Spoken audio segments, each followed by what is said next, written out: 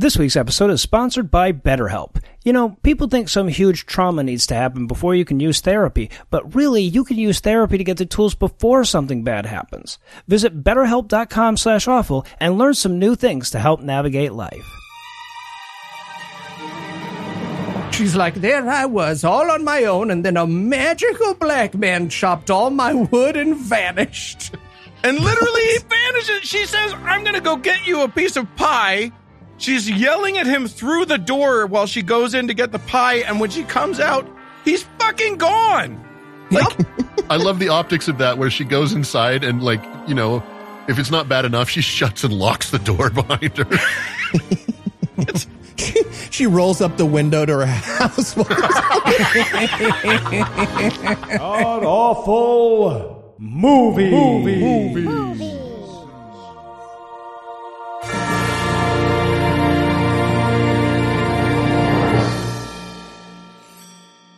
Welcome back to God Awful Movies, where each week we watch another terrible movie so you don't have to.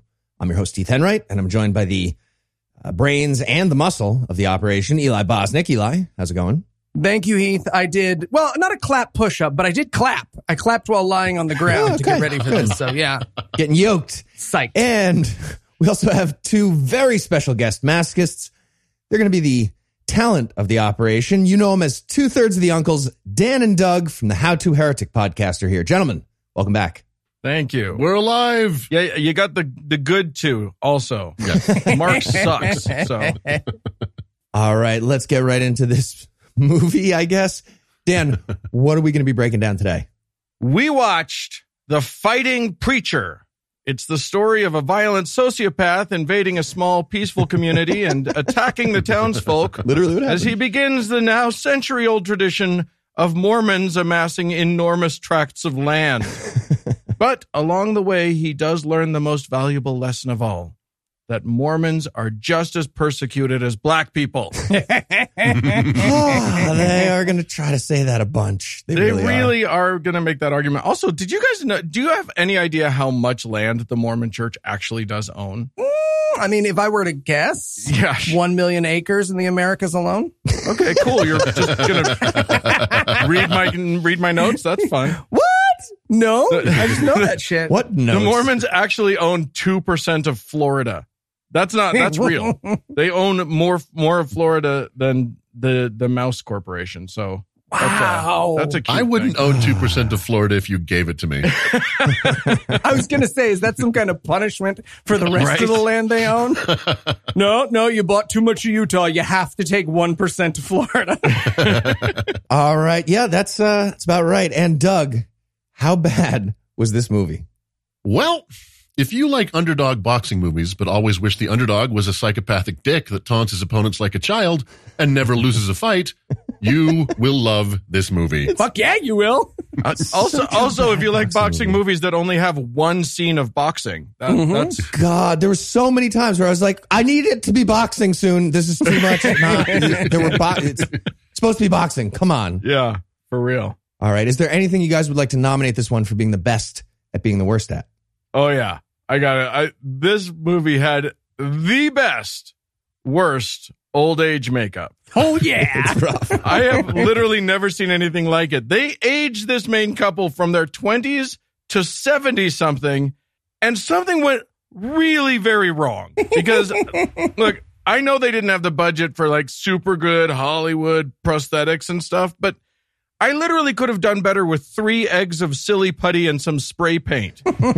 He just looks like he developed severe cystic acne, and somehow she ends up looking younger, but, you know, with slightly grayer hair. It's the weirdest. I don't know. I think they got the Delta variant of the Benjamin Button disease.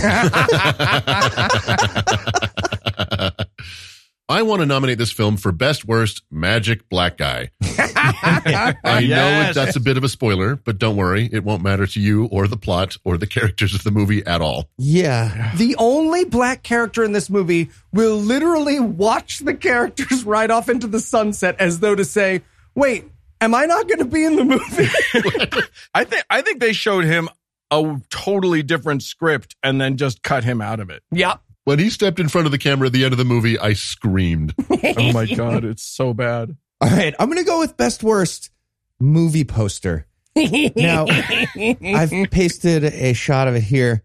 So it's the fighting preacher, and it's the guy. The guy's he's a boxer. Yeah. And he's wearing boxing gloves that say love on the right fist and kindness on the left fist. Uh-huh. Like he's in Cape Fear, but like Mormon passive-aggressive Cape Fear. It's so bad. There's also a lynch mob and a wife who's way too young for him that seems to enjoy him in the way she's looking at him. Nothing makes sense. It also says he believed in the laying on of hands, and that is a pun that they are certain is fantastic that they will use throughout. Can I just say, by the way, that one of the things that also doesn't make sense about this poster is just the fucking title of the movie. Right. Because Mormons don't have preachers. That's not a thing that Mormons do. Nope. Also, this poster might lead you to believe that this is a movie about boxing. It was, yeah. Yeah. Or preachers, yeah. And I'm going to go with best worst costume anachronisms. This movie, Oh my God, we'll talk. This movie doesn't manage to stay time consistent within the same shot, let alone the film. Oh, no, not within the same costume. Like one person later. We'll talk about it. But my God. Someone's wearing a fucking Rush t-shirt and an iPhone 5. And it's not just the costumes either. It's literally everything about this movie. It's rough. All right, we're going to take a quick break, and then we'll be back to tell you all about The Fighting Preacher. Brothers, the time has come again to write a Mormon history movie. God damn it. Fine. Okay. Who didn't Joseph Smith rape this time? Who are we Nope. lying about? We're doing a different guy. We're doing Willard Bean for this one. Willard Bean? Yeah, you know, the missionary who won hearts and minds in a town where he was hated for his Mormonism. Was he? Nope. No, not really. But we can say he was. We can say they hated him. Yeah, that's true. I guess so. Fine.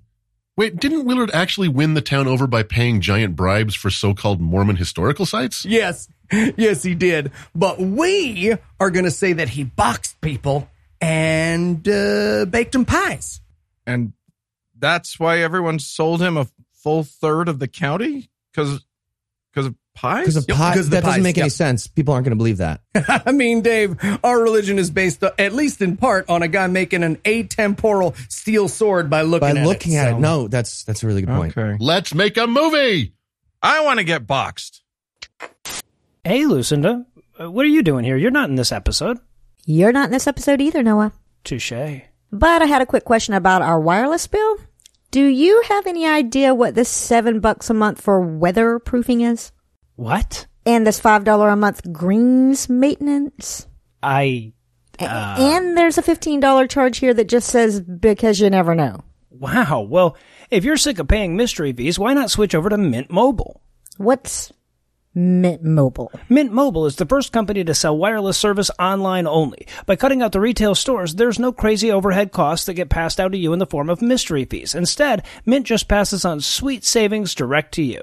Well, that sounds great. If you already know about that, though, why are we still paying these fees? We're not. I switched over to Mint Mobile almost a year ago, and I'm literally paying less than a third what I was paying before. Their plans start at just $15 a month, and all plans come with unlimited talk and text, plus high-speed data delivered on the nation's largest 5G network. Well then, the opening of this ad makes no sense. I know, it's just kind of a theme that Eli has established. Huh. And the best part is I got to keep my same phone with all the existing contacts. Plus, if you're not 100% satisfied with their service, Mint Mobile has you covered with their 7-day money-back guarantee. Awesome. How does one sign up? To get your new wireless plan for just $15 a month and get the plan shipped directly to your door for free, go to mintmobile.com/gam. That's mintmobile.com/gam. Cut your wireless bill to $15 a month at mintmobile.com/gam. So wait, do we have to maintain our own greens then? I guess. There's nothing about it in the copy. Huh. And we're back. And we're going to start in St. Louis, Missouri in 1905 during a really sad boxing match that's actually for the world championship. We're going to learn. Yeah, the title card says, based on a true story, a true love story. And it starts with two men punching each other. And I was like, okay, movie, I'm willing to see where you go with this. All Mormon movies should start with a title card that says, based on a bunch of faith-affirming lies. Exactly. Yeah, one thing they're not actually lying about here is this guy. We're about to meet him. His name is Willard Bean. He was a world champion of boxing in 1905.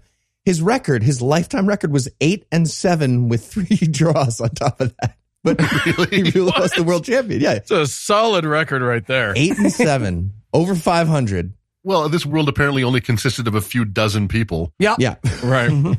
Also, in the fine tradition of all boxing movies, there are 42 punches landed in the first 3 seconds. Now, to be fair, this was when white people were in charge of boxing. So it was just everyone politely standing there taking turns punching each other until someone fell down. Oh, yeah. This was like the old style boxing. Whoever first decided to stop doing the like Marcus of Queensbury, like the fist curled up thing, they must have fucked everybody up for a while. Yeah, punching his name normal. was Cassius Clay, and you can watch the video on YouTube. It also pops up that it's T.C. Christensen, and I was like, fuck, I hate that I know what that means. I'm mad about my life that I know what's coming now. Yeah, you guys are probably very familiar with his oeuvre. God. Yeah, one of the producers was Remember Films, and I wrote in my notes, that is the best name for a Christian producer ever. Remember Films. Remember when we made movies? Stupid. So now we cut over to Richfield, Utah, where our story's going to begin. Yeah, this is Willard Bean and his wife, Rebecca. And he says, why do you love me? They're dancing together. It's supposed to be romantic. He says, why do you love me? And she says, I have no idea. I really don't know. And I was like, it's a good start. And then he'll go on through the rest of the movie to prove her point. Yep. Right. Yeah. I happen to know Richfield, Utah, and it is a shithole today. I can only imagine what it must have been like in 1905. My guess would be Valdosta, Georgia now. Sure. Yeah, that's possible. That's It's possible. literally one of those places where when the Mormons all landed in the Salt Lake Valley, all of the bad people got sent far away so that they didn't have to deal with them. So we know they're from good stock. Ah, I see. It's the Australia of Utah. Got it. Yeah, That's right. Or the Georgia of the United States. Valdosta makes sense too, yeah. Right, yeah. But this is going to be the plot of the movie. They have bought the Joseph Smith farm back in Palmyra, New York, and they need Willard Bean and his wife to stay there and restart the church.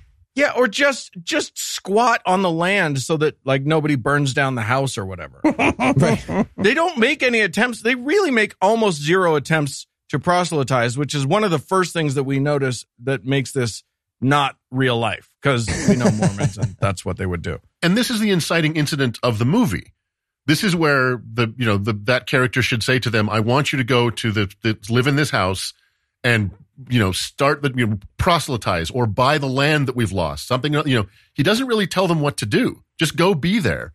Yeah. And then we find Yeah, out what that's their right. mission is later in the movie. They send a letter in like 1905, which takes for fucking ever to go from Utah to New York to eventually be like, okay, here's why we made you go to fucking upstate New York. It's I forgot to actually a mention plan. in our meeting. You have to buy a hill for us on top of this. Yeah. That's the actual inciting incident that happens way later. That's true. Right. Also, this is Willard's second wife. Like in real life, he had 2 wives. This is his second one. So that means they're not going to like fucking star cloud heaven together, right? No, actually, it doesn't mean that because, as you know, Mormon theology, even after they ditched polygamy in practice here on Earth, Air quotes. you still get to be a polygamist in the afterlife. So if this were her second husband, she wouldn't get to be in star heaven with him. But since it's a man with 2 wives, he gets to go with both of them. Oh, I get it. So like Wow. That's an correct. amazing distinction. That's real. I didn't know you that. have like a starter Pokemon, but then you can collect other Pokemon. Pretty good stuff. Wow. Yeah. So bottom line, this old guy in the church makes them go to Palmyra, and they flash to Palmyra for a second. And there's a VO of Willard Bean being like, this is a hostile area for us. And when that gets said, all we're watching is one black guy just sitting there. Yeah. Being black. This is a hostile area. The optics on that were amazing. This may or may not be the first appearance of the magic black guy. I couldn't tell if it was the same actor, but there's no person of color on the IMDb page. Again, this movie's pretty sure he's going to be in the movie, but no.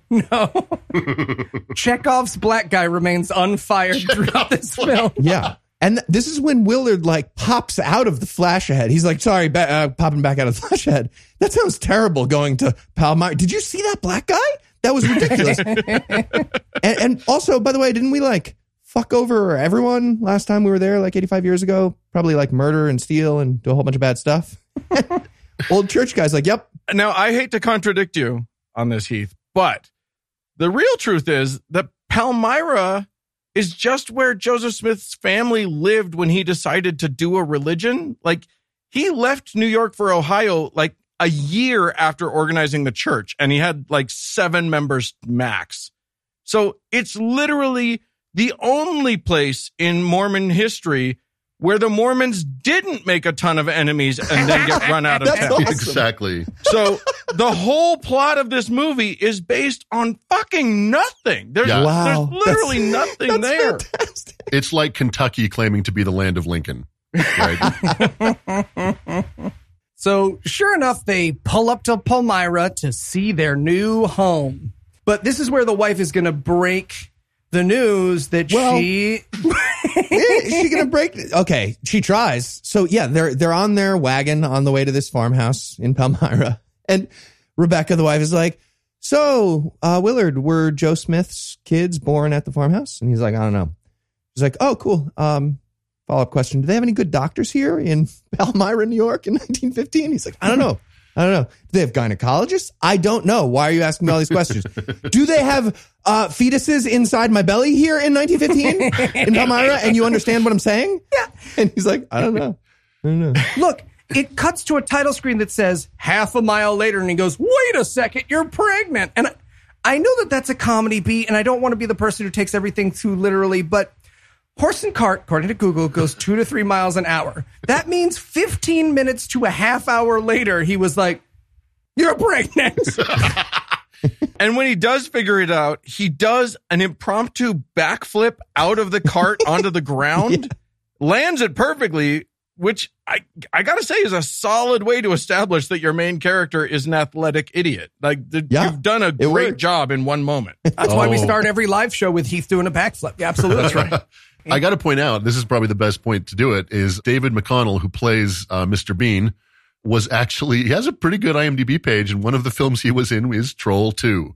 What? You guys, Get the fuck out of here. Yep, he was Who in was Troll he in 2. Troll 2? Who was he? Yeah. He was do you remember the scene where... No. Go. Tell us This anyway. is true. The evil woman seduces him with an ear of corn. Yeah. Wait, that's this him. guy? Yeah.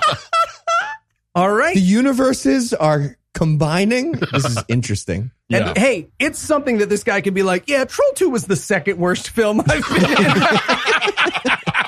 in. Not great. Wish it was all like Troll 2. Yeah. But they finally make it to Joe Smith's family home, and wouldn't you know it, it's shitty.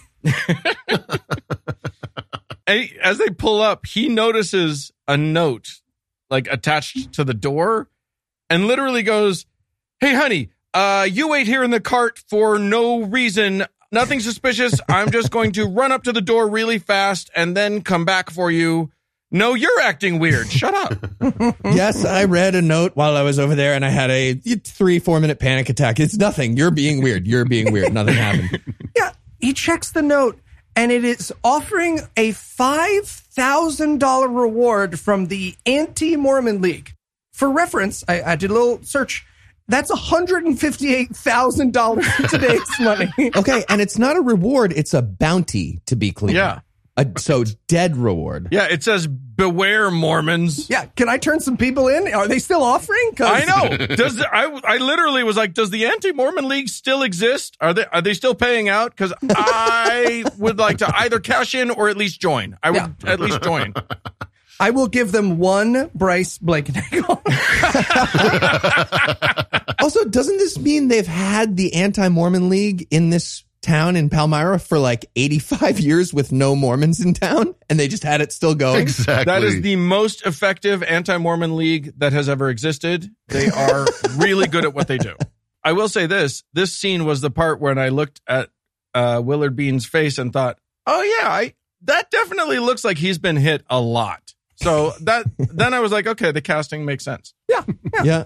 Troll 2 was a violent set. It was a very violent set. So that night, they're going to get their first visitors from unfriendly townsfolk. Yes. And it is a salty sea captain, Wimpy from Popeye, and a 5-foot-tall 1830s French bicycle repairman with a rifle. That is extremely accurate. That is who's at the door. And they're like, they've basically formed a lynch mob. They're presumably the Anti-Mormon League. So he opens up the door. I wanted him to be like, hey, gentlemen, who wants $5,001? Yeah, it's like they formed a lynch mob and a bunch of people said they were coming on Facebook, but then only 3 of them showed up. They're obviously disappointed in the turnout. Yeah, the town's 3 most diabetic septuagenarians show up. Except that it's 3 guys who are big and have a gun. Thank you. They win, right? Like, what the fuck? They are not aware, though. So they're like, we all had a meeting. You guys have to leave. And he's like, I'm sorry. I thought this was America. So they're arguing back and forth. Then he's like, you know what? Why don't we box for it to settle this dispute? Okay, wait.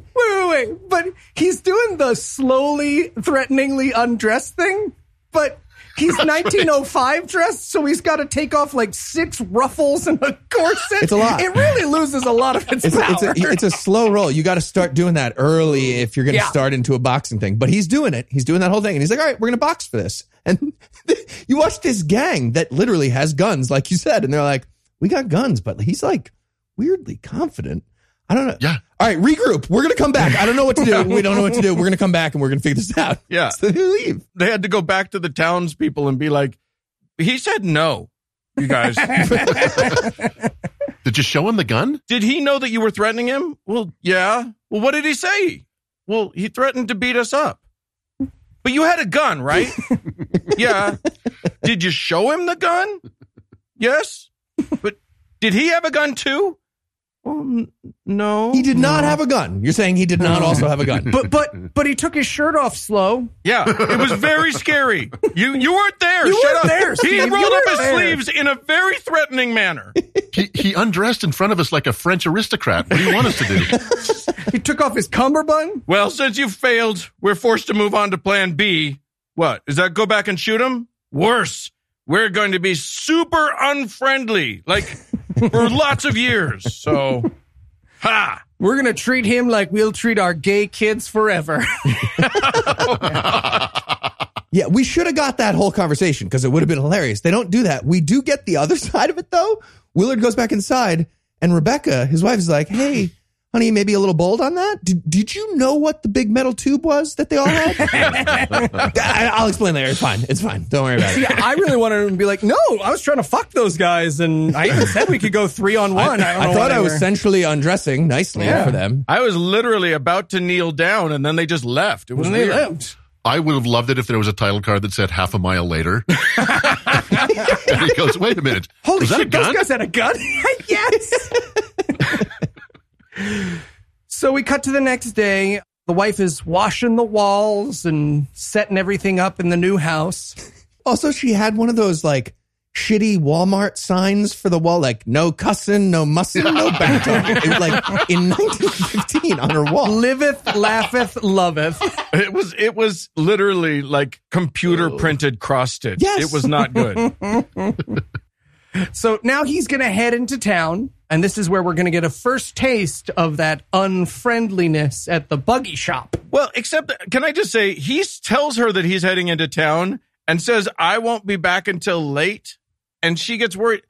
What the fuck is he doing in upstate New York in small town in the middle of the night out there fucking, like, nothing's going to be open. He doesn't Right. know anybody. I don't know. I might do some Molly, roll a little bit. I'm going to hang out in Palmyra for a while. Literally, like, the worried look on her face is not for her own safety, but because she knows that he's about to bring something back from the brothel that he's clearly headed off to.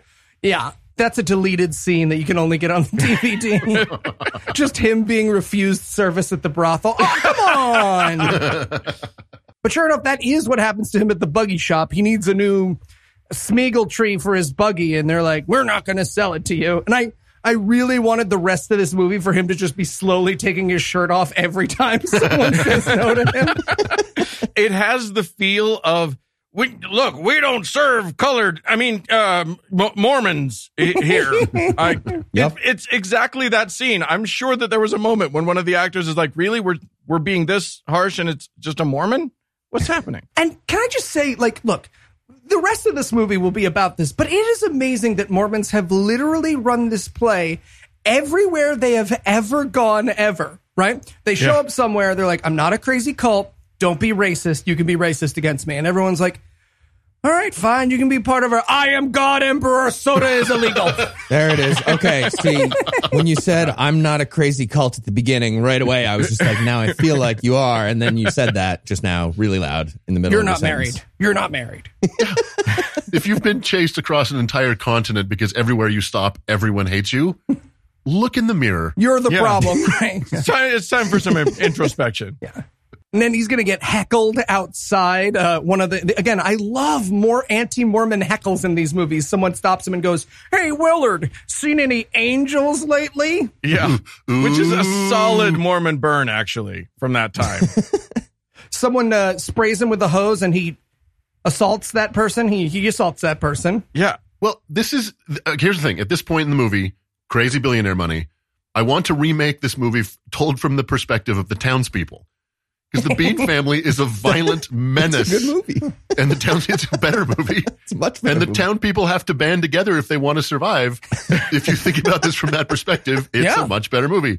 I want the perspective of the one black guy. As the protagonist of this movie. Who just moves mysteriously throughout the film. I got to say, though, this guy, first of all, this guy sprays him with a hose and then he lays him out, literally knocks him out, one punch. Through the rest of the scene, the guy is just laying there completely still. Like, it's not good to be unconscious on your back. No, I don't No, think. that's like attempted murder. Nobody rushes to his aid or anything. Yeah. This is a professional world champion boxer. Literally, that's like attempted murder with a deadly weapon. You're in jail. Right? You should be in jail. Yeah. Straight And up assault. honestly, Mormons, do you really want to invite comparisons between your guy, the hero of your movie, and Fight Club? I just it feels. And it's weird because it's played as such a wackety schmackety do comedy beat. Yeah. Right? Because it's just like Wood, old man. And he's old, too. It's not like a young, healthy man was fucking with him. He's like an old 65-plus-year-old man. This is not the last old man that he will just lay out. No. Either. But I do got to say, Palmyra has really good water pressure. They do. Right? And modern hoses. It's impressive because it doesn't seem like they would have had hoses that just squirt water in that time, but fine. He takes out a super soaker. Okay. I feel like this is anachronistic. What is that? So now the town is going to try their hand at scaring Rebecca out of town. They show up at the door as she's sweeping in the dark alone. Yeah. She's just moving dust to a slightly different area of the floor. Whatever. Right. There's that. Then she answers the door and she's like, my husband's not here, but considering the fact that all of our encounters in this town have been incredibly hostile, please come in. Isn't it very like they're pretending to be Mormon seekers here, but she just doesn't get that? Like, So I fell down a crazy rabbit hole with this. So a ton of this movie apparently is based on the fireside chats Yes. of Rebecca Bean. That's right. what? Okay. Can you guys explain what the fuck these fireside chats are? Because I can say what I Googled they are, but do you have any idea what they actually are? Oh, my It's God. the Mormon lecture circuit. Yeah. A disproportionate amount of my youth was wasted at fireside chats. And there is no fire, just FYI. Yeah. There's nothing so exciting. They're just talks. They're just Fridays and Saturday nights, you go to the church house and an old person tells you a clearly made up story. Okay, because that is what this incident is based on, is Rebecca's story. And I actually found it on like Mormon.org or whatever the fuck it is. I found like a copy of her telling this story, the transcript. And she's like, one night I opened the door and everyone started yelling at me. But then I prayed to Jesus for help and they all left. Which, that's what we watch. Yeah. Just the realism I want their version where they're like, hello, we need you to know that you're a sinner and Mormonism is wrong. And she just like slowly starts to shit herself. And they're like, you know what? We're going to go. We're going to go. No, but you got to understand that Mormons love this narrative. Like the whole idea that mean people will see the holiness and the sincerity in their countenance and just be awestruck by. They fucking love that shit. Yeah, every Mormon has a version of this story that they'll spend their entire lives workshopping. I promise. And they do. They workshop it. This is how you know that the fireside chat means that it's fake. Because she started to tell this story at one fireside chat, and she just workshopped it, got it better, honed and refined, crafted until it was like completely not based in any kind of reality, but was a much more faith affirming story. What I'm hearing is Mormonism is the first Gamergate. Ethics in gaming journalism, Eli. Yeah. Thank you. No, Eli, you're spot on to this. So, and we find out at the end that her husband died and she lived another 27 years. And basically her job was to tell these stories over and over. So several times for the rest of the movie, we're going to find ourselves in these utterly bizarre narratives where it's just her telling, this story. So that's exactly what happened after this. You're 100% on. Yeah. I wish they had like a different tint to the lens every time we were getting one of her bullshit stories. They will, I admit, get crazier than one time people came over and were rude and I shat myself and they left. But yeah, this is definitely the first one. Oh. So now we watch them walking in town and, everybody's shunning them. Someone crosses the street so they don't get Mormonitis. And this is where she's searching for a nurse for her baby. I loved this scene. Right. And they all refuse her service. Yep. Every one of them. Didn't they take their hippopotamus oath? Yeah. Although she's Mormon, she should be very used to doors being slammed in her face. It's the job. Yeah. So we cut back to the farm and, she's so upset. And I don't know why they kept this scene in the movie. She's like, well, it seems like you're going to have to deliver my baby Willard. And he's like, ew, gross. Yeah, pretty much. That's your vagina? So. And there's no arc to this. Remember, he says no, gross, and eventually gets, rescued from having to actually do it. Yeah. There's no moment where he's like, all right, I love you. I'm going to do this. We're going to get through it together. Nope. No. She literally says, you've delivered horses and cows. And he's like, yeah, but have you seen yourself down there? It's disgusting. Yeah, honey, I have a strict policy regarding human vaginas. So, in only. After she said that, I really wanted to flash cut over to him up to the shoulder and her, you said I should do it. I don't understand. Mad at me. Gloves that go all the way up to his shoulders. So they get doors slammed in their face some more. We cut to him shoveling mud on his farm, and apparently someone stopped by just to tell him to fuck himself in this scene. The guy starts like 200 yards away and just berates him the entire way. It's so long. Walking right up to a Mormon guy, fuck you. And then he punches that guy in the face and knocks him out too. Knocks him out. Yeah. Another 60-plus-year-old man. Yep. Yeah, I mean, everything was fatal back then, but certainly getting knocked unconscious was fatal in 1905 or whenever it was. Everything was fatal. Yes, absolutely correct. Also, one little detail in the scene, there's a cow. So Willard has a cow, God. and the camera keeps going to the cow over and over while this guy's yelling Mormon slurs at him. I thought the cow was going to get involved. Didn't it seem like that was going to be part of the conflict? So did the fucking cow, my friend. It's even worse. You know what it was? Is every time the guy was berating him, every time he was supposed to swear, they would cut to the cow mooing. Oh. Yeah. Is that what you're doing? Yeah. That hilarious trope. Yeah, the only explanation I had is that this was based on the cow's fireside chat later. Right. You know your movie's well written when one of four people is the only one who gets the joke and he had to watch it twice. Amazing. Yeah. So the cow is like the Swiss cheese porn of like the audio in this moment. So now he's going to read a letter from the Mormon church. And by the way, this is where they're going to correct themselves like we talked about earlier. Like, oh, shit, yeah, should have told you. Please also buy the hill and like 3/4 of the rest of the county while you're there. Yeah, I forgot to tell you why you rode your buggy across North America. Right. Yeah, exactly. I love the idea that, hey, you know that hill that we claim Joseph found priceless antiquities made of literally hundreds of thousands, possibly millions of dollars worth of pure gold buried in? Yeah, go see if the owners are willing to sell that. When he started reading the letter, I thought it was going to say, Dear Brother Bean, we've heard some disturbing reports of violence by you upon the townsfolk of Palmyra. Did you punch out an old guy for spraying you with a hose? Okay, I have a question. So this letter, we see it for a second, and it says, from the 12. Who are the 12? What is that? The 12 apostles. Doy. Okay, I still have no idea what we're talking about. Look, we really don't need to go into the entire structure of the Mormon church, but it's just the higher ups. There's the prophet and his first presidency, and then there's the quorum of the 12 apostles, and they're all very, very important. Oh, it's like a rotating Senate body. That's exactly right. Yeah. Except it's based on how much you donate to the church. Oh, so it's like a rotating Senate body. Yeah. Yeah, it's 15 literally interchangeable, very old white men. Yeah. It's like a rotating Senate body. Got it.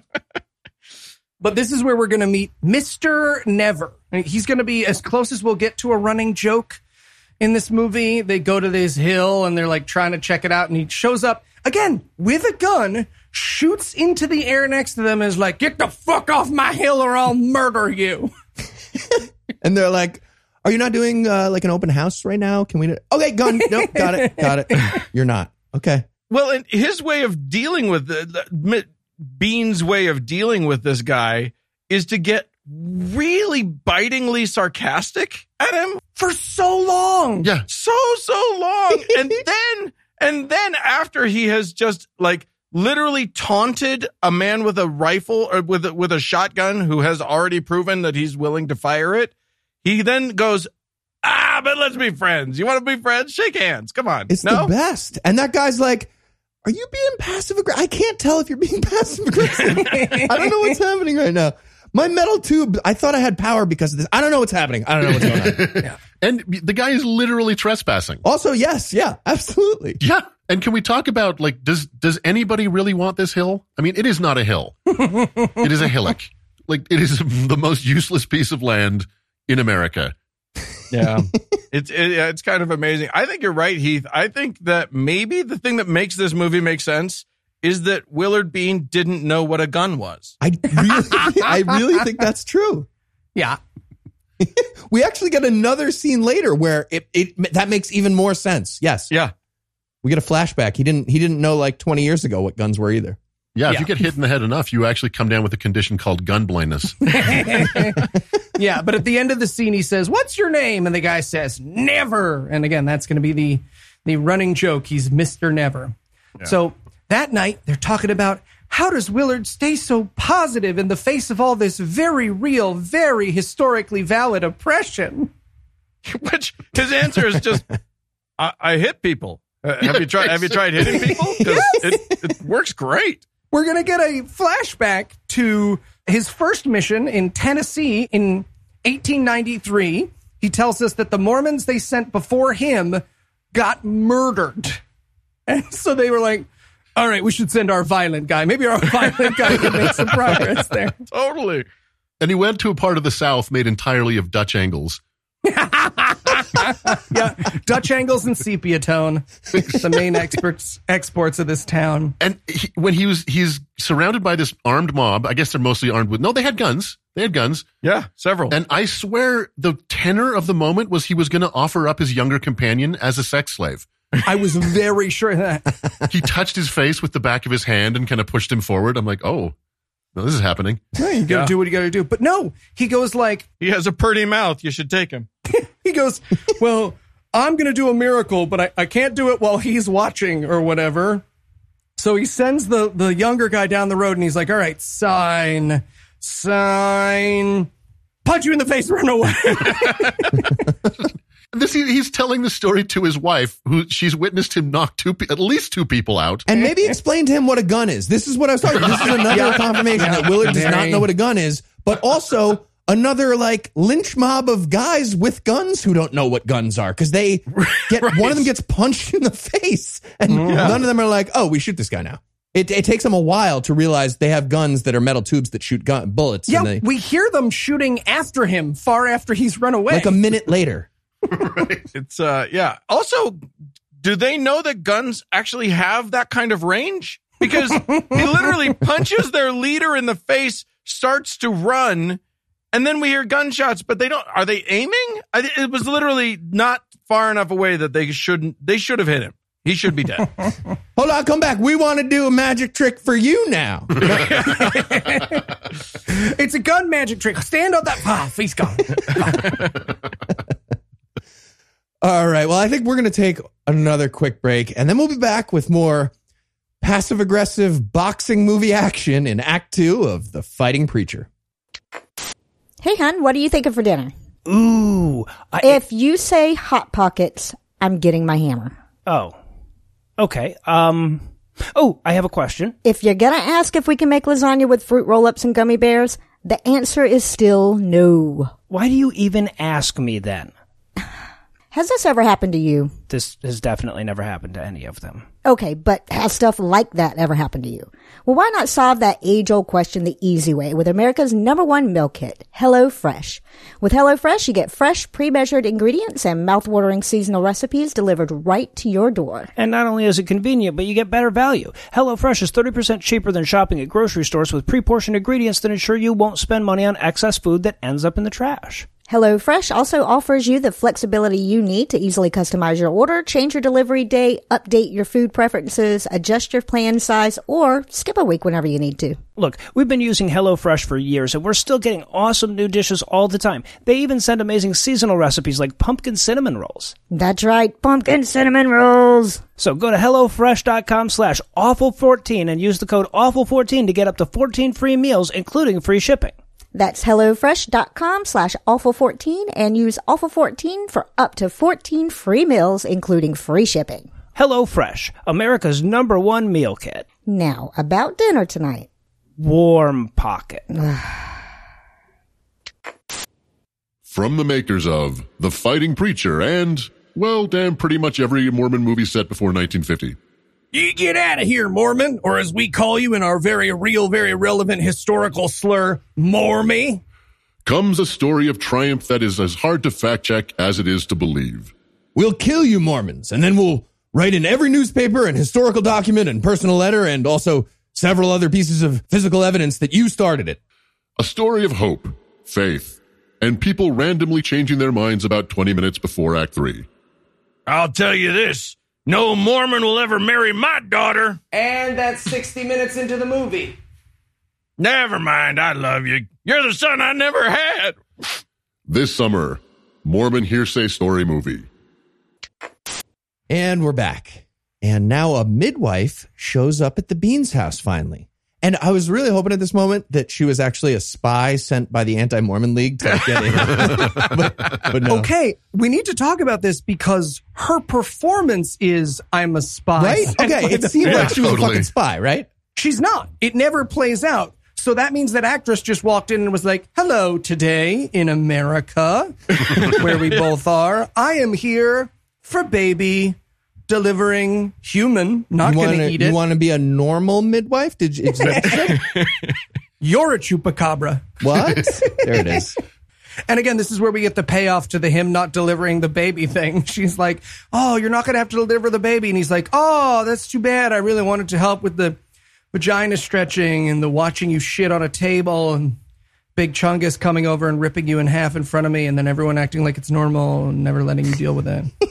He literally does the hug her and look up and mouth the words, thank you to Jesus. Yep. The upside is in the remake of this movie where he's the villain, we don't have to rewrite his character at all. Right. Yep.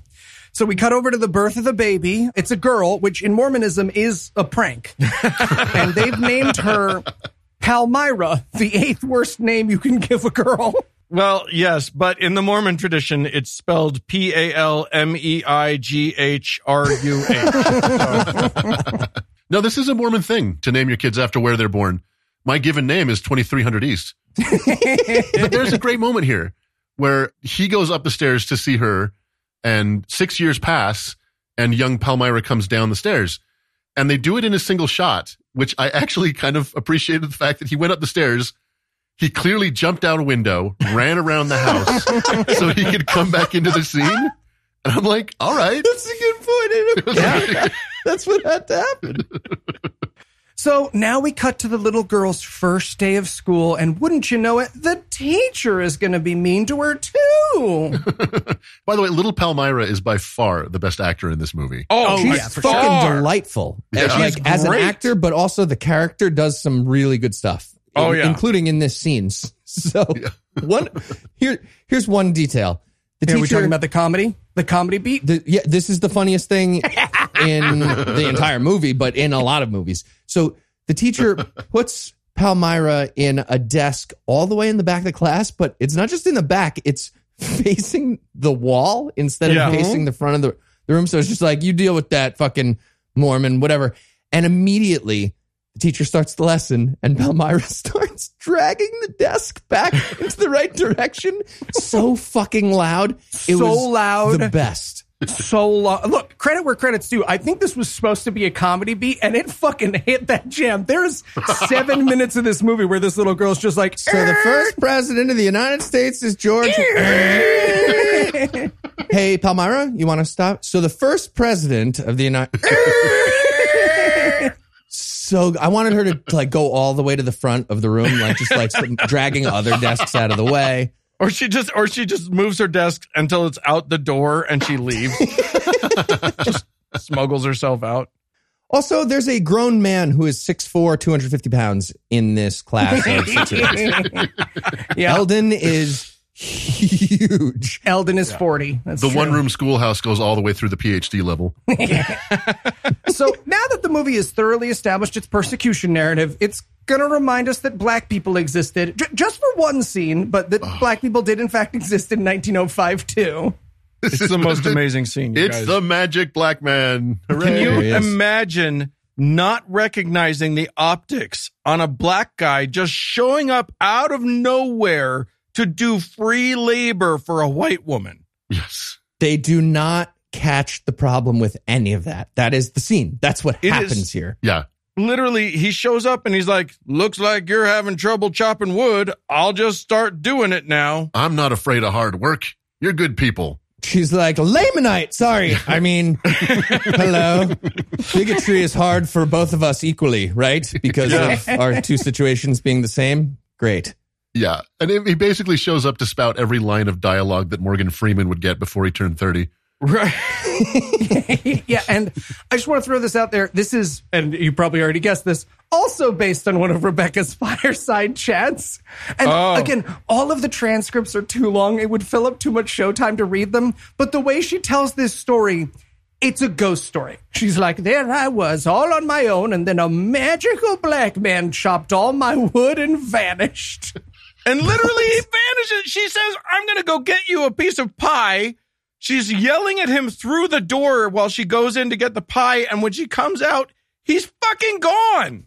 Like, I love the optics of that where she goes inside and like, you know, if it's not bad enough, she shuts and locks the door behind her. She rolls up the window to her house.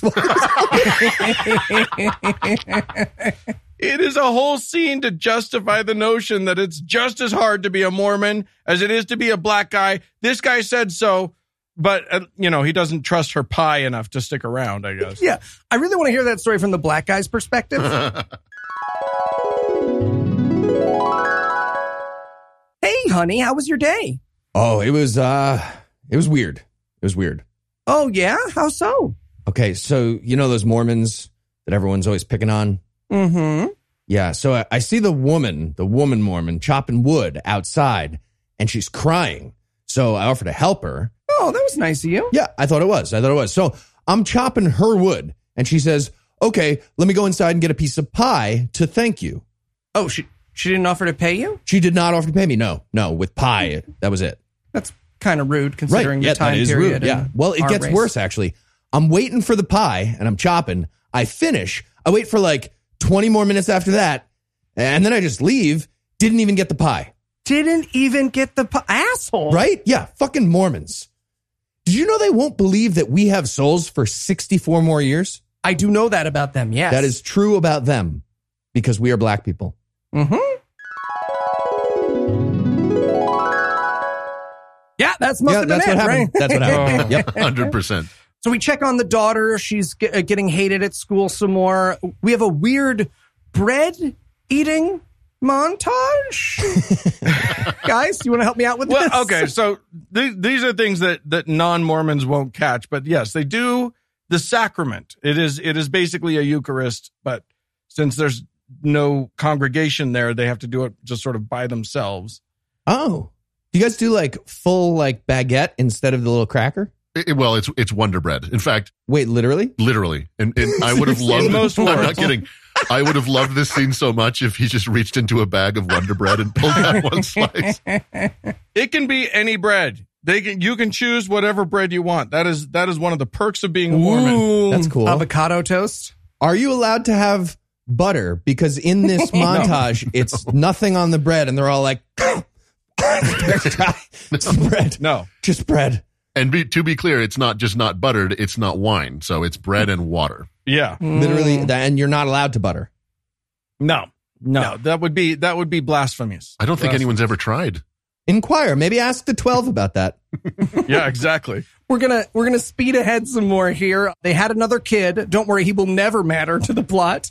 No. This is this is another fireside chat. We're gonna lead into this. Now they're hosting missionaries who I just want to say, hey, congrats on your 20th century missionaries looking exactly the same as your modern missionaries. Oh my God. It is the wardrobe of these poor missionaries is so bad.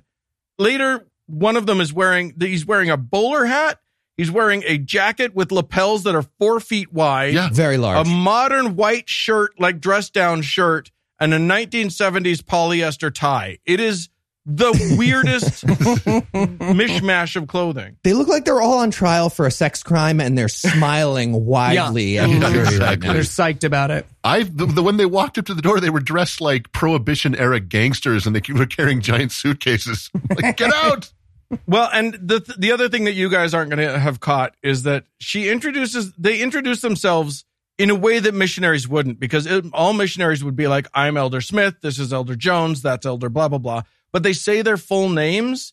And the reason is because the last name is Elder Gordon Hinckley, who grows up to be one of the presidents of the church. It was a really cool, like, little nod to the fact that, it was like a deep cut. Yeah. The Marvel nerds loved it.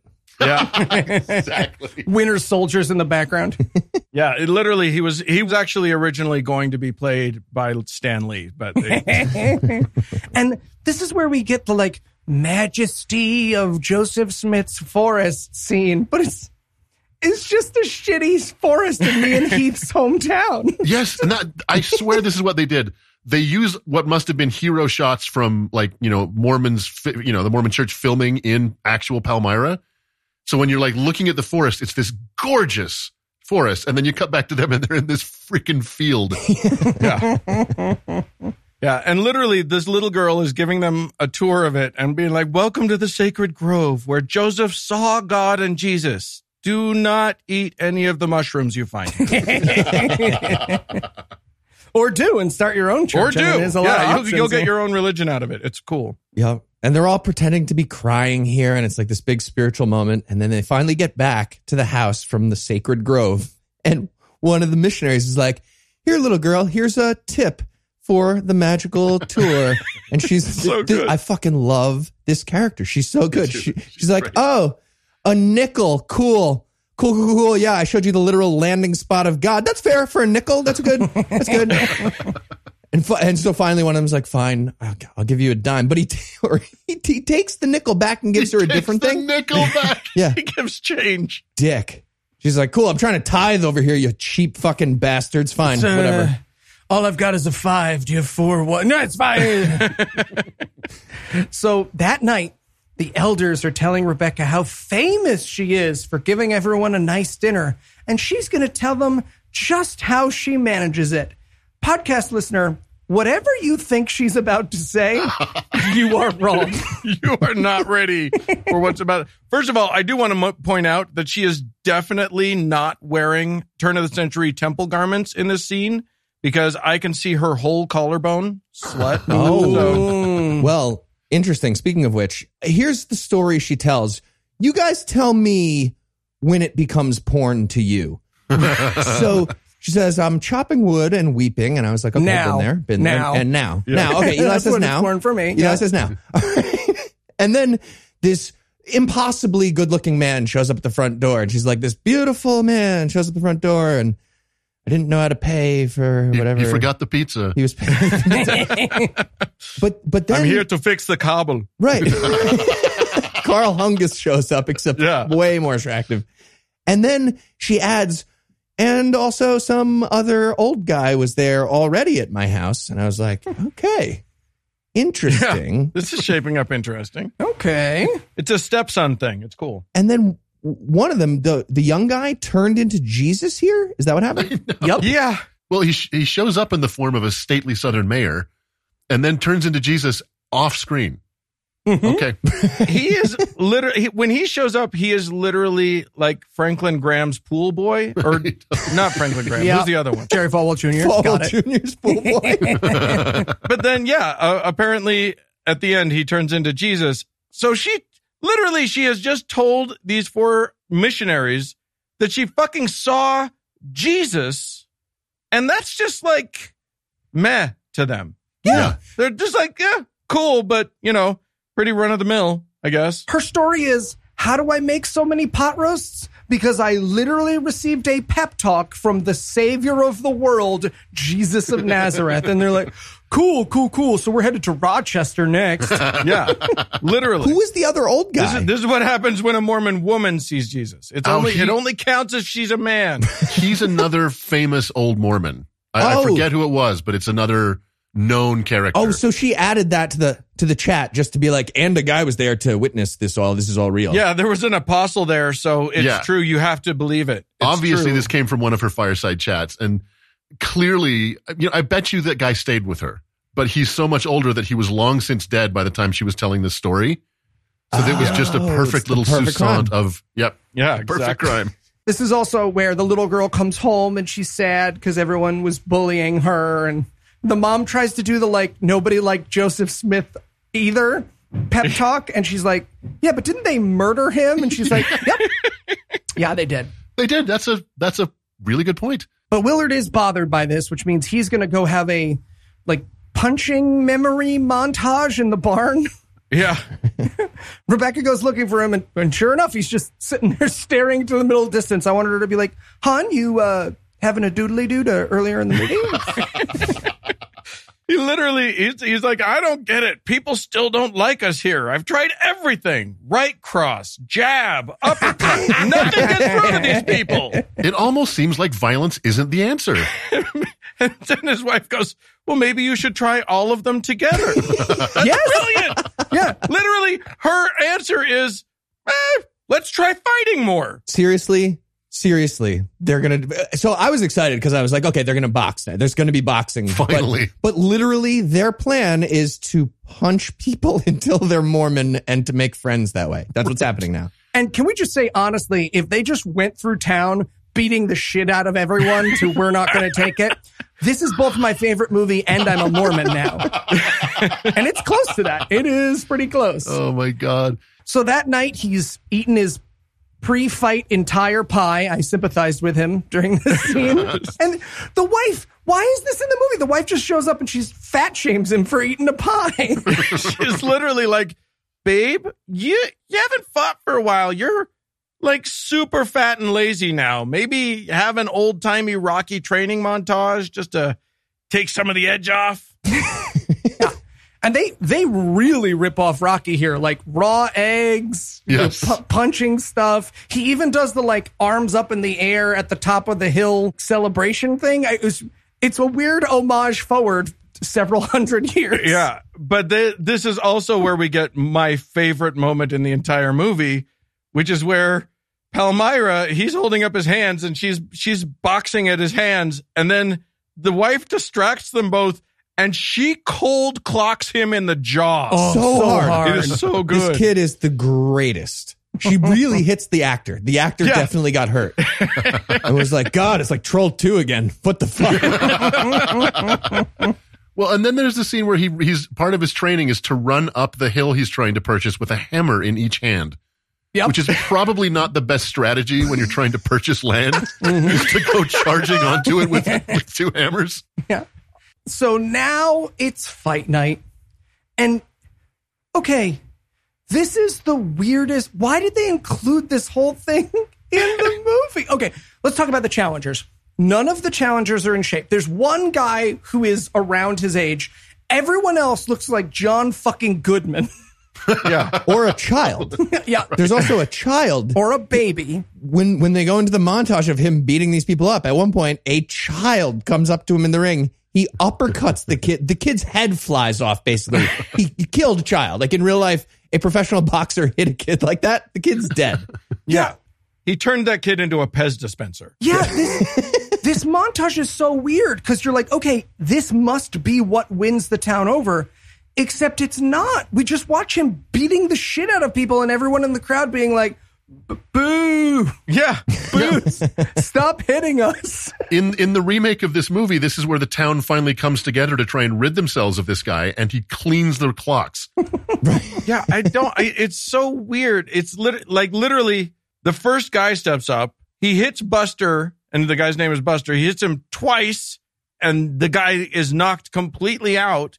And that's the most he hits anybody. Like, no one in this town can take a punch. And for the rest of the fights, it's all one punch. It's like everybody knew the one secret moment from Punch Out, from Tyson's punch. Like, they hit him in the stomach when he was rushing in. Yeah. All the perfect times, one punch every time. Yeah, he's basically like Brad Pitt in Snatch. Right. Now we're fucked. But again, it's just such a weird tonal shift because it's half comedy. It's right. Oh, look, he's beating up the whole town, except the town hate him now. So at the end of it, the wife and daughter are like, oh, maybe you should try being nice. And he's like, hey, maybe you should try suggesting this before I rent a boxing ring in the middle of town and print out 100 copies of Why Don't You Fucking Fight Me? And he doesn't just knock everybody out. He's doing backflips and like he's push-ups. Gloating like an asshole. Yep. It is amazing. And none of this is successful, obviously, because literally as people are walking out, they're like, hey, man, yeah, you're better at fucking punching. That's nothing. We still hate you, just so it's they clear. literally say the truest, like the bad guys in this movie literally say the truest line in the movie, which is, just because you're a good fighter doesn't mean you're a good man. Yeah. What were you trying to get out of this? What was the end point you were hoping for? I'm doing an arc. Just give me a second. So that night, he's flashing back to getting knocked out at the beginning of the movie again for some reason. Yeah. And the ref is like, dude, I'm calling this fight. I don't know how you were like, you're 7-7 right now with 3 draws. Somehow you're up for world champion. I'm calling this fight. You're knocked out. And Willard in this dooley-doo is like, yeah, no, I'm fine. I'm going to use this later in my life to inspire me. He says, I'm going to change tactics. And the guy's like, hey, man, I'm the referee. I'm not your coach. I don't care what you do. Don't involve me in your doodly-doos for later. This is just my job. I'm going to punch back now. Trust me. It's pretty advanced boxing stuff. That's right. I like how it happens, though. So the flashback ends, and he has like this realization at this moment, and they're in bed together. So he's like, hey, Rebecca, honey, I realized I had a little doodly-doo. Punching people doesn't usually change their religion. I don't know why I hadn't thought of this earlier, but I think this is a good end. She's like, oh my God, you're so boring. And she immediately goes back to sleep. She is asleep. He does that thing that you do with the partner where you say something and they're asleep and you're like, fuck you. Wait, what? Why do you do that? You shouldn't do that. This is a healthy part of every relationship. Sounds the opposite of healthy. If you are a night monologuer, are any of you night monologuers in relationships? No. What? No, okay, then I'm just going to tell this to our podcasting audience. If you are a night monologuer at some point in your life, you will be monologuing, your significant other will be asleep, and then you're like, whatever, it's fine. Great idea for a new podcast. Deck the Hallmarks. Make fun of Hallmark movies. Whatever. It's fine. That's actually a really good pun. Thank you. I literally just lie there and do that monologue from The Jerk to my wife all the time. All I need is this remote control. No, the lying in bed monologue, where he does the tongue twister. Anyway, it's fine. It's a very funny movie. No, that makes even more sense than my thing. Okay. All right. Well, the main character's wife just got bored of the fucking movie and fell asleep again. So that means we get another break, and then we'll be back with the big finale of The Fighting Preacher. Hey, Heath, what's with the ring there? The ring, yeah, no, that's a great question. So Eli was really inspired by this week's episode, and he's converting everyone in his neighborhood by boxing them. I see. Does Eli know how to box? No, he does not at all. Yeah, I can see that. Has this won anybody over? Nope, not even one. 0. But he sure is losing to, like, everyone at once. Yep. Probably should not have started the evening by doing individualized roasts for everyone who came in. That was part of the project. Yeah. Yep. That was a bad idea. Bad idea. Is that a child jumping on his head? That is a child, yes. He roasted her real good. Of course he did. Okay. Got ethnic. You know, when Raycon first started advertising with us, they sent us a free pair to try, and they were so comfortable that I never saw them again. Hey, you said I could have them. I said you could use them. And I'm not done using them yet. Right. But honestly, I love the Raycons so much that I bought another pair, and unlike every other pair of wireless earbuds I've ever owned, they didn't crap out on me 3 months later. In fact, 2 years later, I'm still using them. And between podcasts and audiobooks, they get hours of use every day. Yeah, mine broke, though. No, they didn't. Yeah, see? Did you hit these with a hammer? Why do you always assume it was a hammer? It was a baseball bat. Why would you do that? Because if I waited for them to quit working on their own, I'd be waiting forever. And I'm ready to upgrade to their new everyday earbuds. What are their new everyday earbuds? With an improved rubber oil look and feel and optimized gel tips for the perfect in-ear fit, these are impressive before you even start listening. You get 3 new sound profiles to make sure everything you're listening to sounds its best. There's even an all-new awareness mode for when you need to listen to your surroundings instead. Well, do they still have the built-in microphone so you can take calls and the 8 hours of playtime with a 32-hour total battery life? They sure do. And they're still half the price of other premium audio brands. That sounds good, but what if we're not satisfied in the first 45 days of our purchase? No worries. Raycons come with a 45-day happiness guarantee. And right now, GAM listeners can get 15% off the Raycon order at buyraycon.com/GAM. That's buyraycon.com/GAM to save 15% on Raycons. buyraycon.com/GAM. Oh, sorry, is there like a tagline I'm supposed to read, or? I figured you had a trailing joke or something for the end. No. What? Nothing? Nope. Oh, I miss Eli. Harsh. And we're back. And now Willard has his big new plan, which it seemed like it was going to be, be nice to people and not punch them. But his actual new plan is make his wife bake pies for the entire town and bribe them into being Mormon. His new plan is that his wife does a bunch of work. How Mormon of him. Yeah, exactly. Hey, do you want one of my wife's pies? Apparently they can scare away helpful black guys, so that's nice. That's a plus, I guess. Yeah. And the first person he's going to deliver one to is Mr. Never. That's the guy who owns the hill. And they have this meta moment where he's like, I mean, you gave me a pie. Am I supposed to like you now because you gave me a pie? And he's like, yeah, I think so. And he's like, all right, well, not till Act 3, damn it. Not till Act 3. Well, I think giving him a pie is a better strategy than charging at him with 2 hammers.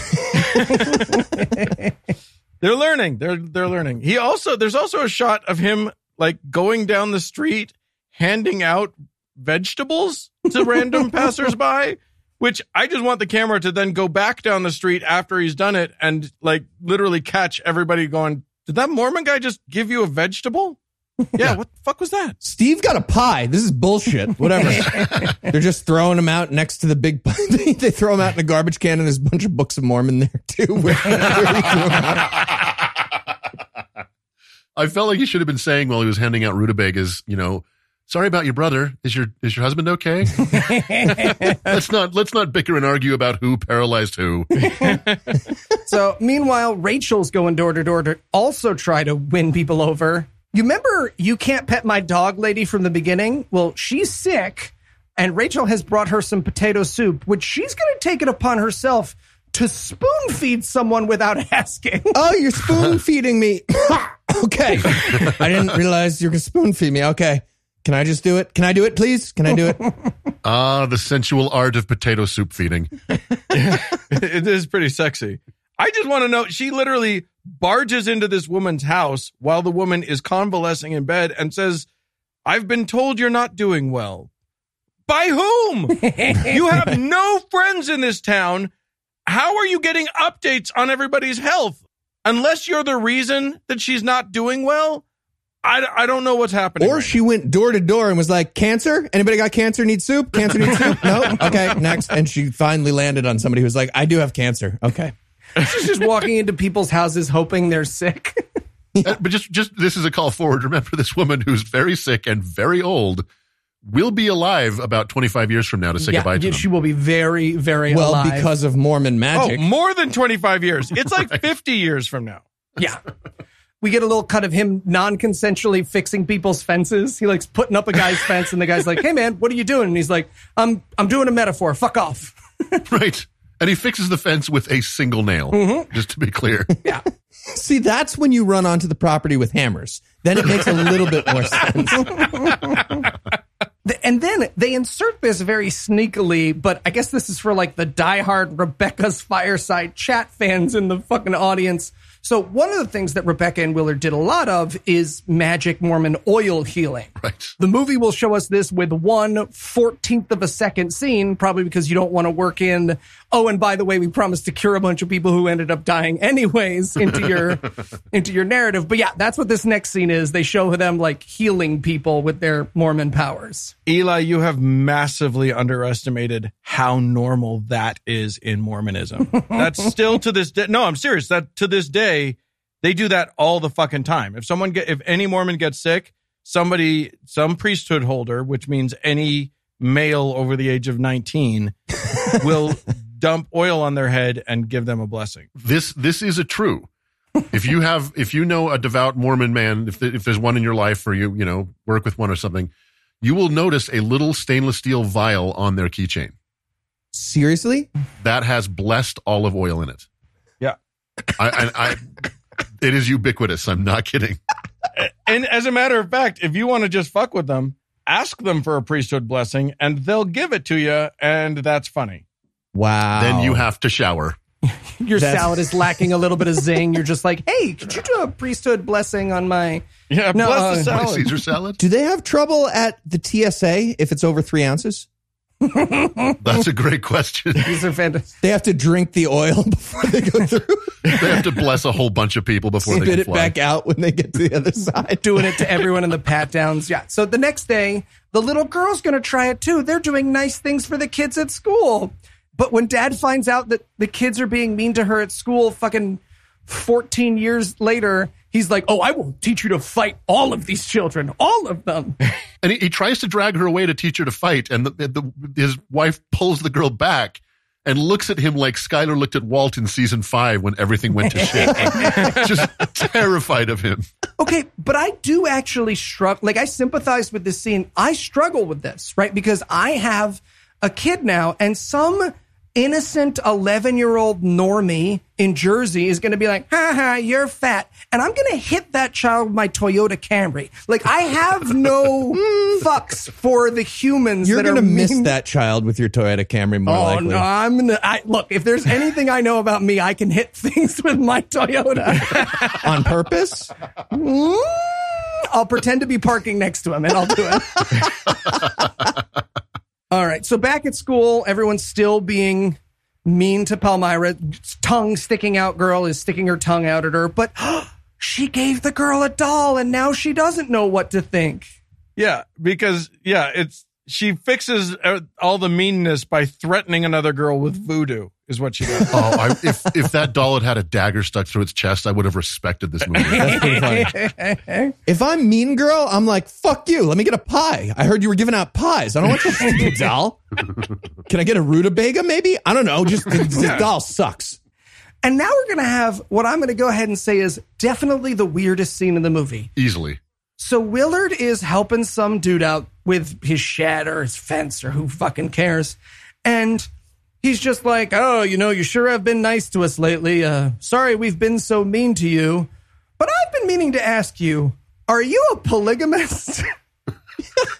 And Willard's like, no, we don't do that now. And the guy's like, okay. I was hoping. Well, Willard's like, no, but I was a bad enough husband that my first wife left me for an abuser. Does that count? And then killed herself. Okay. It never comes back. But it should have happened.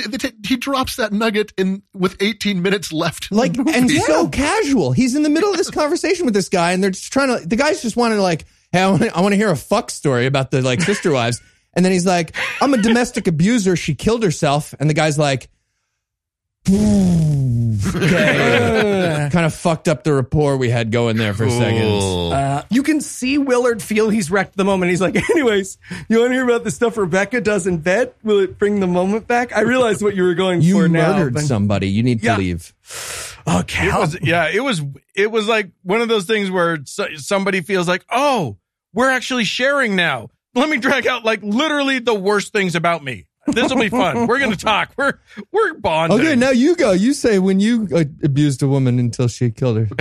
Who did you kill? Nothing. That's the fence. We'll do the fence. We'll just do the fence thing. Can we go back to the fence thing? Yeah. So the next day, who should show up but Mean Girl? Mean stick her tongue out girl, and she wants to play with her now. Yeah. And Palmyra yells up to Mom. She's like, can I go play with my best friend now?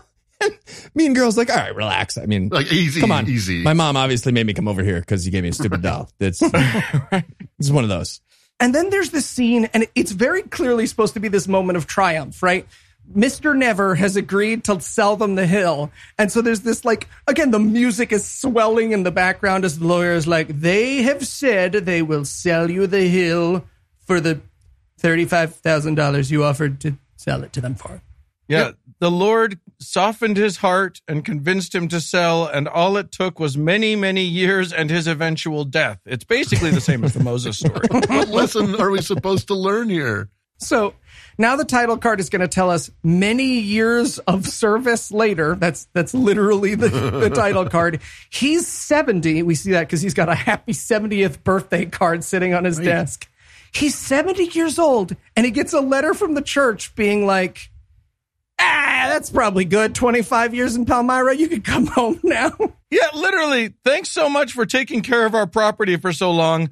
All that work you've done ingratiating yourself to the locals and enduring their cruelty has brought you exactly nothing.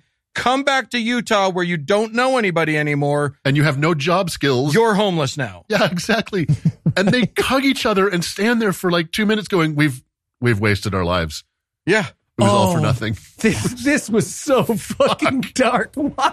Look, this movie is like, these missionaries, they did the longest mission in missionary history. They should be like, I love it here. This is our home, and I'm so glad we did it. And instead he's just like, all our friends are dead, and I feel as though I've wasted my life. Please don't give fireside chats for the remaining 25 years after my death. We need to enter the labor force in fucking Utah now? I don't know.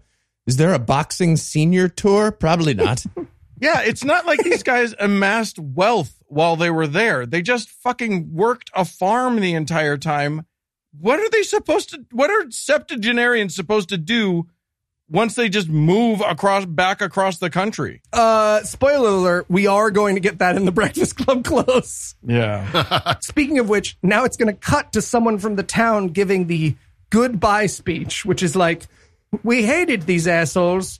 Then he fought us. That was a weird day. But then he gave us stuff. We liked that. And now we like them. Do you know who's giving that speech? Who? It's the old man from the drugstore who wouldn't sell to them 25 years ago. He looks pretty good for 115, I got to say. Okay, the time. So as he's giving this speech, we are panning over everyone. School teacher is alive. She's 97, apparently. Fat guy who was at the door the first night with the gun. This man was 70 the first time. He's 120. Yeah. Literally everybody in the entire town. Old sick lady is there. Yeah, this is like Tuck Everlasting was a horror movie. Yeah, I wrote in my notes, the twist of this movie is that everyone in Palmyra is fucking immortal. It's Mormon Brigadoon happening somehow. Yeah. Oh, wait, there's the one last appearance of the magic black guy as they leave town. Oh, yes. So as they're riding out of town for the last time and everyone is Brigadoon waving away, magic black guy will step in front of the camera one last time. I screamed when he stepped in front of the camera. It is so good. He might as well have literally held up a physical copy of the script and then shrugged at the camera like, are you fucking kidding me? He's just running after the camera. I'm over 5. I'm over 5 now. It's over 5. Fuck you. I have more lines. Yeah, so we flash back one last time to him boxing, and he won that boxing match, the one that he flashed back to. Yeah, this was supposed to be the character at his lowest point as a, theme for the movie, but no, he won. He won, yeah. And then we get the Breakfast Club closed for the movie. They moved back to Utah. He was a Temple Square missionary, so he professionally ran away from Eli when he came to visit Salt Lake City. Rebecca did her fireside chats. We talked about that. And they had the longest mission in mission history, 24 years. Oh, my God. Is that really the record? Yeah. No one else would subject themselves to that kind of bullshit. So yes, I'm sure that is the record. Right. You have to be punch drunk in order to agree to that. The thing is, you go on a mission for 2 years, but they add a year on for every assault charge. So. Okay, well, then that's fair. Yeah. All right. One other question, actually. Does the LDS Church now do anything with Cumorah Hill, the magical hill that they bought? Oh, my God. You've missed it. We've all just barely missed it. Because they used to do the most amazing thing. Every year, they would have what they called the Hill Cumorah pageant. Mm-hmm. What? And it was a full-on thousands of Mormons mostly from Utah would go there, and for 1 week they would rehearse this pageant, and they would all be like, and it's one of these awful things where there would be playback, so none of them had to memorize lines. They would so their character they would wave their arms fiercely when their character's talking to try and indicate that it's their turn or whatever. Doug and I went to see a pageant, not the Hill Cumorah one, but one that was here in Utah. And it was delightful. The one in Cumorah it's a cast of thousands. It's an enormous. It was. They stopped doing it, I think, 2 years ago. Yeah. So yeah, they put on this enormous kind of passion play thing with a bunch of white people dressed as Indians. But I don't know if that's why they stopped doing it, but probably not. No. Yeah. Okay. It would have been. I really wanted to see it, and I'm very sad that I never. I'm sad we can't go to that now. I know, but for now, it's just a tourist attraction. You just go around and it's literally just a bump in the land. So got it. All right. I think that is going to do it for The Fighting Preacher, but that's not going to do it for the episode just yet. We found another bad movie. Eli, what's on deck? Well, regular listeners to the podcast will remember that last year we covered the Mormon hit The Other Side of Heaven. And right after we did, just as Mormon Movie Month ended, they released the sequel, The Other Side of Heaven 2, Fire Faith. So fuck yeah, we're watching that one. I'm so glad you guys didn't choose us for that one. All right. Well, with that to look forward to, we're going to wrap it up. Huge thanks to Dan and Doug for joining us. And where can everybody hear more from you guys? Well, you can find us, obviously, wherever podcasts are sold. Ours is free, by the way, so that's kind of fun. But yeah, just The How To Heretic, look it up. Go enjoy it. It's way better than some podcasts.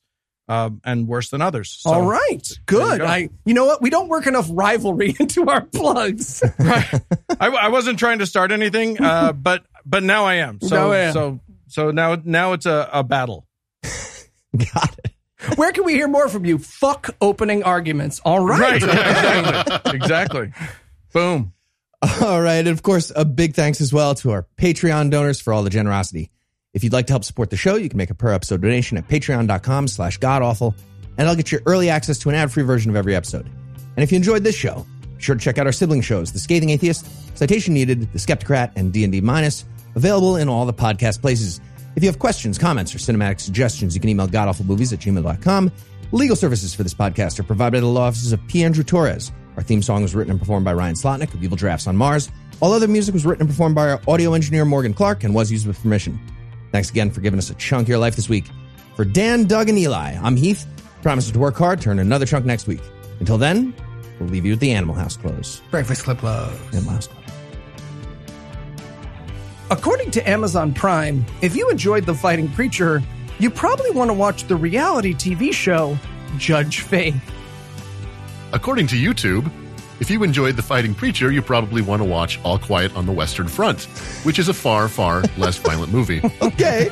Also, according to YouTube, if you enjoyed The Fighting Preacher, you also probably want to watch Zookeeper with Kevin James and literally The Birth of a Nation.